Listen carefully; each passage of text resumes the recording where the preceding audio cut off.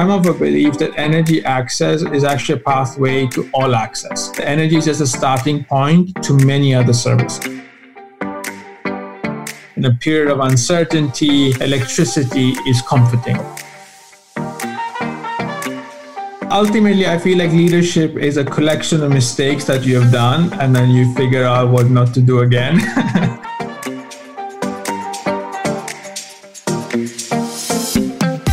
Welcome to the Beyond Capital podcast. In our purpose-driven world, leadership is increasingly crucial. Now more than ever, stakeholders are demanding the integration of social values and causes in everything from shoes to soap to investments. We are bringing you the stories of leaders that are marrying profit with purpose. I'm Eva Yazari, CEO of Beyond Capital. And I'm Ed Stevens, CEO of Appreciate. And this is the Beyond Capital podcast. Today's guest is Mansoor Hamayun. Mansoor is the co-founder and CEO of BBOXX, a company that develops, manufactures, and distributes solar energy solutions to developing countries across Africa and Asia, bringing electricity to over 100,000 homes. He previously worked in engineering and aviation at Rolls-Royce. Welcome, Mansoor. Great to have you. Thank you so much for having me on. So I want to set the stage for our listeners. 13% of the world's population, which is about 940 million people, still don't have access to electricity.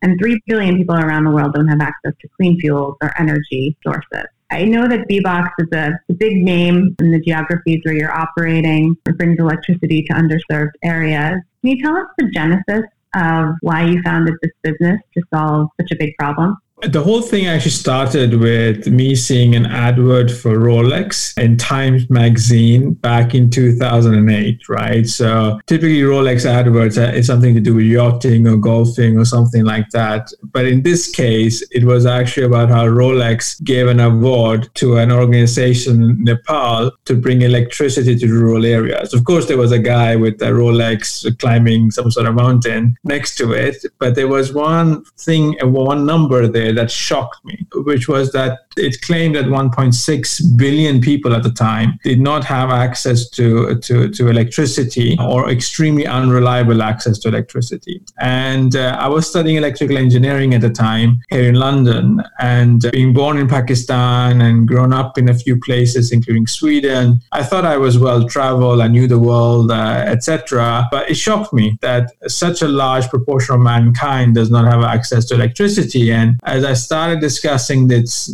with my friends, I nearly became obsessed by this topic.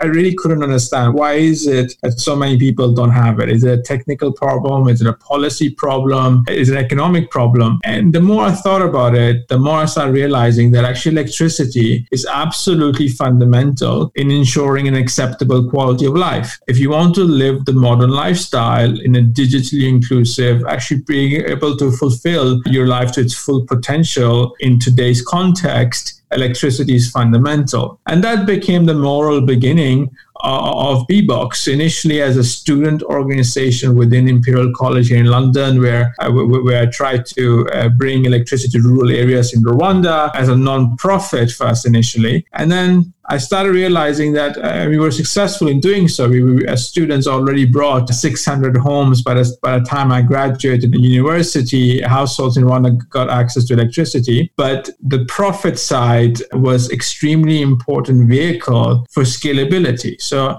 initially I was seeing profit as a means of greed, but suddenly I started seeing profit as a means for scalability. So if I were to solve this problem, that is an important issue to actually ensure an acceptable quality of life, I need to combine that force of business with the force of technology. And that's how everything appeared.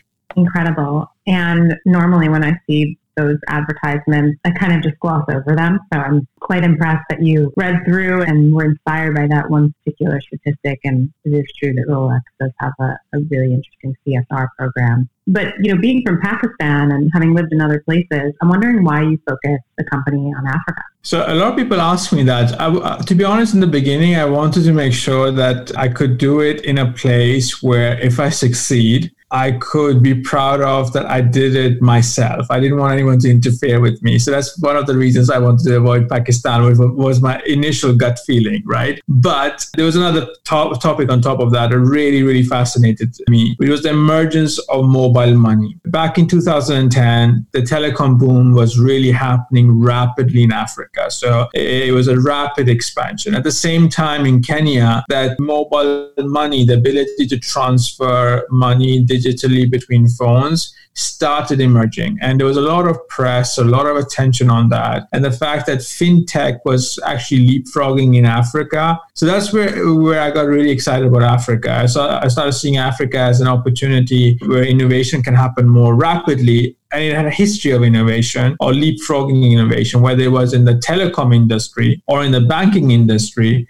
And that's where I also saw a potential for the energy space. And looking at the statistics at the same time, if you look at Africa as a continent, it is the most unelectrified continent with the greatest concentration of customers not having electricity. So the need was also greatest there. That's how East Africa in particular became a focus for our starting. BBOXX itself, what is the model? What does your company actually do? And who are your customers? Our customers are people that typically have no electricity whatsoever. So they run on kerosene, candles, batteries for radio. They're spending anywhere between $5 a month and $20 a month on these sort of things. And what we do is we install solar panels and batteries into people's households. Each of the systems is remotely monitored and controlled. They have an IoT side to it. When customers pay us using mobile money, so this digital money, we turn the system on. When they don't pay us, we turn it off. And the price point that we get into is far lower than what they're already paying for kerosene, candles, etc. And the experience of having that on-grid experience in that off-grid setting. And we also finance the appliances, like things like TVs, radio shavers, etc. And that has scaled up really rapidly, right? Initially, I thought it would be a really easy thing to do, solar panels and battery. How difficult can it be? But since then, we have our own supply chain in China, so we're a wholly owned entity there. We have to do all the software engineering, the hardware side. When you have like nearly 2 million people that we electrify and over 300,000 active assets that we manage, it becomes a complex exercise quite quickly. That's the business in a nutshell. And so in that system that you put into a house or maybe even a small business, you have, you say an IoT component. Do you actually have a small building management system in there that can control access and manage the peak demand on the system? Exactly. So it has the full control over the charge controller. So both the input power and output power on the thing and how we use the battery or direct from solar panel to the home. So it's a full control over that experience, adjusting for weather, adjusting for load profile, adjusting for other unforeseen event that might happen. That is the side that actually allows us to have high degree of uptime effectively for our system. And we also have to remember that in that pay-as-you-go business model, where people are paying us on a daily basis or monthly basis or however frequently they want to pay us, they will only pay us if the system is working and if they're getting good quality service, right? So it's really, really, really important to make that happen. But at the same time, we're dealing with some of the poorest people on the planet in some of the most difficult places to service. Like we're really often the only company there other than the telecom, right? Which is not physically there. It's only there by its signals. Like physically with the only company there. So we're really operating at the edge of distribution networks, right? So we really don't want things to fail. And we need to keep customers extremely satisfied enough to pay us. And that's the combination where IoT really, really helps us to find that balance, the data that comes from it. And one last question on that. How big of scale are these systems? How much power do they produce? Do you have like a small one and a big one? Or can factories or companies use this kind of thing? Or what is the range of power needs that you serve? So there's no technical limit. Actually, we can do as small or as big as you need to. The range that we do is between 10 watts up to the largest one we've done is 30 kilowatts. So for things like the largest one is actually on a high school in Congo, right? Well, what it is actually, since it's just solar panel and batteries, right, on an enclosure, so it's it's like Lego bits. You can add as many or remove, and we've standardized something to standardized products, but there's nothing special about that per se. The limiting factor are two. One is what is the energy needs of these households or these businesses, right? The second thing is what is the credit quality or the purchasing power at the same time. Those tend to become the limiting factor for us. And what I try to do is to really try not to do projects and stick to products, because we're really in the volume game. Like a few days ago, we had our biggest day. A week ago, we did over 500 installations in a single day. That's only possible to do if you have a standardized product range, systems, etc. So if it becomes really projecty, frankly speaking, there are better companies than us to do those sort of projecty 100 kilowatt or megawatt range stuff than us. Can you walk us through the impact on the lives of one of your customers or a family that suddenly has access to clean energy through your product? It's difficult to actually explain. You have to kind of experience that. But I witnessed many installations myself. Like imagine like a village is totally dark, no electricity, no light whatsoever. Like pitch darkness. And the only thing you can see is a few candles here and there, right? And then the installation happens and you have a few light bulbs, a TV installed, and people switch it on, right? So suddenly you have this household that has electricity. It is so incredibly bright, especially because your eyes are just like, I don't know, like I think I live in London. I don't think my eyes are used to that level of darkness, right? I'm actually blind at those particular times. It's so incredibly bright, and the enthusiasm that happens is real. But the thing that's nearly shocking, or is this weird feeling that happens, is the emotional impact on that client. Like you actually realize that this households and this community's life has been transformed. And I've had sentences like that have really lived with me. It's like I remember this old man telling me that he never imagined that he was one of them that could have electricity. I never realized that bringing electricity had an impact on self-dignity, right? That somehow that people assume that they were not of that sort of people that could have electricity. I never thought about access in those words, right? That really lived with me. And the second one, which I still am amazed by, is that this was in Rwanda. We installed this system late at night. There's a family with like 6-7 kids, TV, etc. So we're just installing, looking, talking to the family, etc. And I noticed that they have a child, a 7-year-old girl. I don't think she's ever played with a TV before or used a TV before. She was a pro, like switching channels, like increasing, reducing the volume, etc. Like, this is amazing. That gap doesn't actually exist. Like, if people are just given the opportunity, it's such a normalized activity. And the kids were already fighting over who is going to use the TV. Those sort of two things really have been quite strongly impacted. But the key thing is that transformation that happens and the potential it unlocks within people impacted is, frankly speaking, beyond imagination. Yeah, it's incredible that what that gentleman said to you. So you live in London, and I know that BBOXX operates in 12 countries, mostly in sub-Saharan Africa. I'm sure it's possible, but tell us a little bit more about your leadership style and how it influences running a company that's so vast in terms of geography and countries. Ultimately, I feel like leadership is a collection of mistakes that you have done, and then you figure out what not to do again.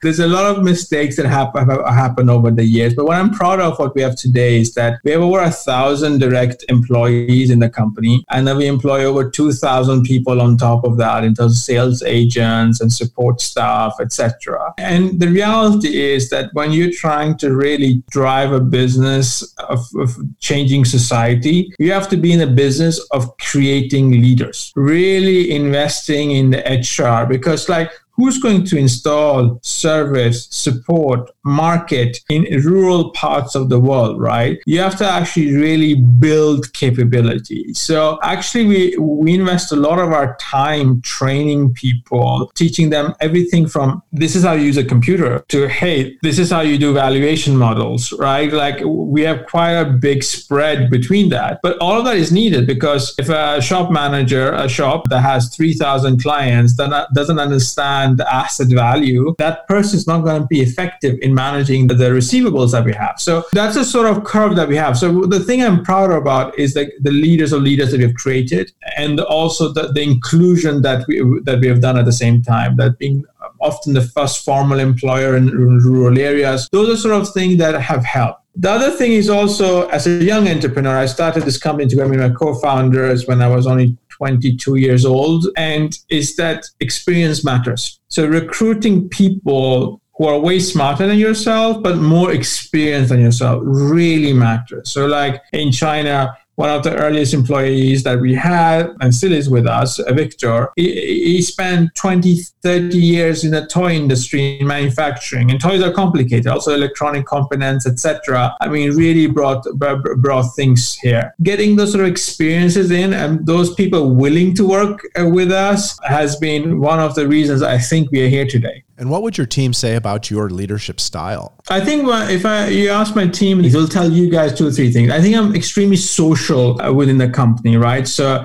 trying to give that sense of mission, to create a friendly atmosphere, etc. At the same time, I think a lot of people will find me quite focused on the small detail. The frustrating part will be in the in-between. I am good at telling people what to do today and where to go. But then there's a strategy bit in the middle, the how. How do we actually make a product? How do we actually translate that? How do we enter that market, etc.? That's where I think the rest of the team comes on board. So those are sort of things that I think the team would say about me, but introspective self-judgment is often incorrect. So I might be totally wrong.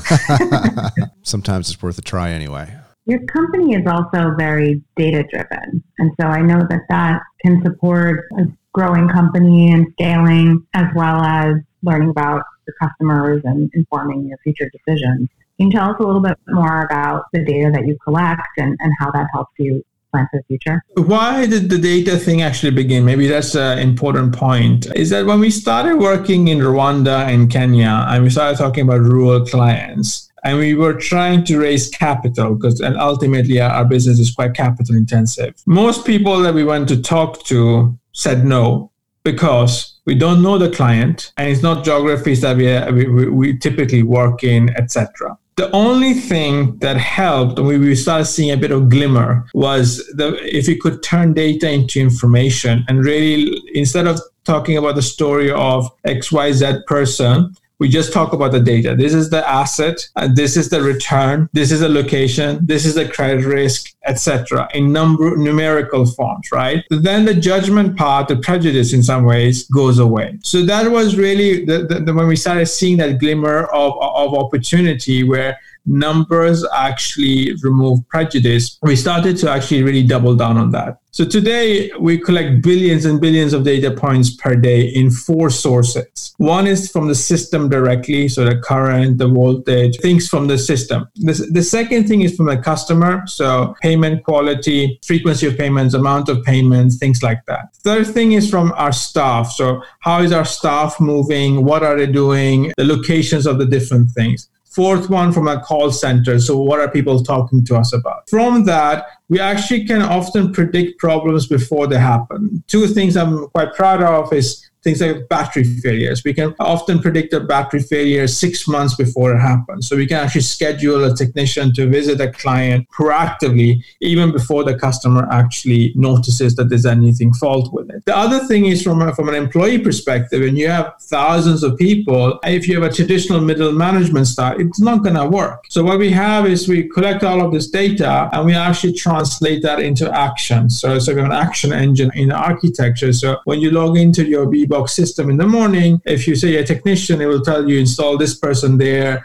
repair this there, etc. So different users will actually get their to-do list automatically generated. And that has helped us to actually expand into 12 countries. We're not able to digitalize and automate some of these HR processes. We would not be able to scale. And does the data tell you possibly that there are other forms of energy generation that would make sense for you, like wind or bio or anything? Or is it pretty much solar only makes sense? It's very context-based, right? So in the African context, with the sort of load profiles that exist and the cost of batteries as of today, solar wins majority of the time, right? Where it doesn't win is on the cooking front, right? So actually electricity still is prohibitively expensive for cooking. Actually, if you ever did your household analysis, assuming you don't have air conditioning at home, etc., you will find that you basically just paying a utility bill for your electric stove, right? The rest pretty much comes for free, right? So that's where there's an opportunity. And we've been experimenting with things like biogas there, or even LPG gas for the cooking front. Because today, at least, there's no efficient way, cost-effective way for cooking on electricity produced by any means at the moment. That's an area of opportunity or change that we don't have an answer to, in fact, right now, but we're trying to figure out, because biogas and LPG gas have its own challenges in terms of distribution and environmental impacts and safety and all sorts of things that need to be considered. But cooking is an area that hasn't been cracked yet. Let's turn to you. We'd love to know what gets you up in the morning to lead your company with enthusiasm. Do you have any morning routines or habits that you do every day? Yeah, a few. When I get up in the morning, I like to meditate a bit or pray. It really does help put some focus to the day, at least. The other thing is, unfortunately, checking my emails straight away. I find doing emails extremely calming. Often people say like doing emails and stuff like that is really, really stressful, but I've always found the opposite. I just like to know what problems I have today. I don't like not knowing the problems, right? It's really satisfactory to me. So that's how my morning typically starts. Otherwise, I'm unfortunately very unhealthy from never have breakfast. I never go to the gym or anything like that. I don't have any healthy routines from that perspective. How about coffee, tea, or caffeine free? Coffee for sure, but not at home. I'll just have coffee the moment I get into work. I'm not the type that needs a coffee within 10 minutes in the morning. It's basically just a genuine fast until I reach my office. And how about COVID-19? Has it affected your business in any way, positive or negative? I mean, the overall impact, of course, is negative. We're talking about countries that are in economic struggle, populations that are poor, that have an additional burden on top of them, right? That's the reality. So Corona is a stressful economic event. But in terms of us, the business specifically, what we are seeing is actually more energy consumption. People are spending more time at home. People are watching more TV. People are bored, I guess, more than before. So purely economically, our revenue per client has increased. Sales have remained very strong because, again, in a period of uncertainty, electricity is comforting, both for security, etc. Our problem has been twofold. One is, of course, staff safety and health and safety. It's a very fine line, a very difficult equation, even for a company to solve, between being there for customers and keeping the lights on and protecting staff safety. Like, that equation it goes into moral grounds very quickly. What's more important, right? Like, what are you trying to optimize for? What if something really bad happens? Like, I mean, what can we even do if a staff of ours gets sick in rural DRC? It's even with the most goodwill in the world, there's only so much the company can help logistically, etc. Those are sort of questions that have been troublesome to deal with, trying to find a balance. And the other financial impact is just access to capital, right? So our growth is capital intensive. Each new customer costs money. We have to invest in the asset, and then we recover over time. And we typically debt finance that expansion. So that has mostly dried up at the moment, both from our perspective, is trying to look at what's happening, and new countries as well. We were planning to open up 2 more countries this year. Frankly speaking, I think all of that is become a 2021 activity. And as I can see yourself, Ed, the whole working from home and overnight reorganizing everything to work from home thing came with own set of challenges. But now I feel that things are getting stabilized, and I'm nearly accepting this new reality. And I don't really think so much about the pre-COVID era anymore. I'm just thinking about the things going forward now. So I want to go back to two quotes that I read in preparation for this podcast. One is that BBOXX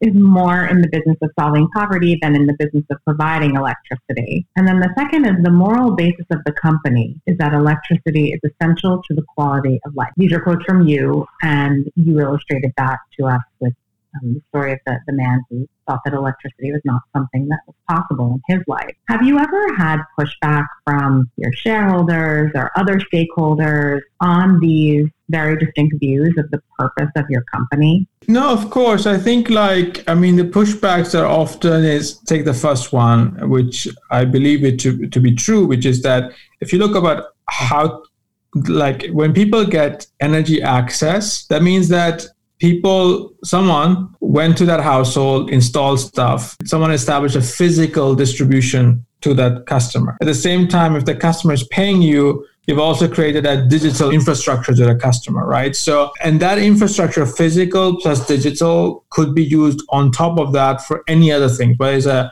micro loan, micro insurance, etc. So I'm of a belief that energy access is actually a pathway to all access. The energy is just a starting point to many other services. And as we look at our data as well, is that when you give people energy access, they definitely get lifted out of energy poverty. And their ability to lift themselves out of poverty as a whole greatly gets increased. Now, there's a lot of factors in here, like what segment, population group, etc. There's really a very wide feed of that economic gain that comes from it. But it definitely is one of the big enablers. The question we often have is that we already picked a very big problem, which is that electrify a billion people. If you want to add poverty on top of that, it might be too big for one company, right? It is too big for one company, right? So do we really want to then get into the business of micro insurance, agricultural insurance, seeds, agriculture offtake? There's so many opportunities that come with that. And that's where I guess the pushback kind of happens between that opportunity that we see among our client base daily versus the focus that we need to keep in the business. Because at the end of the day,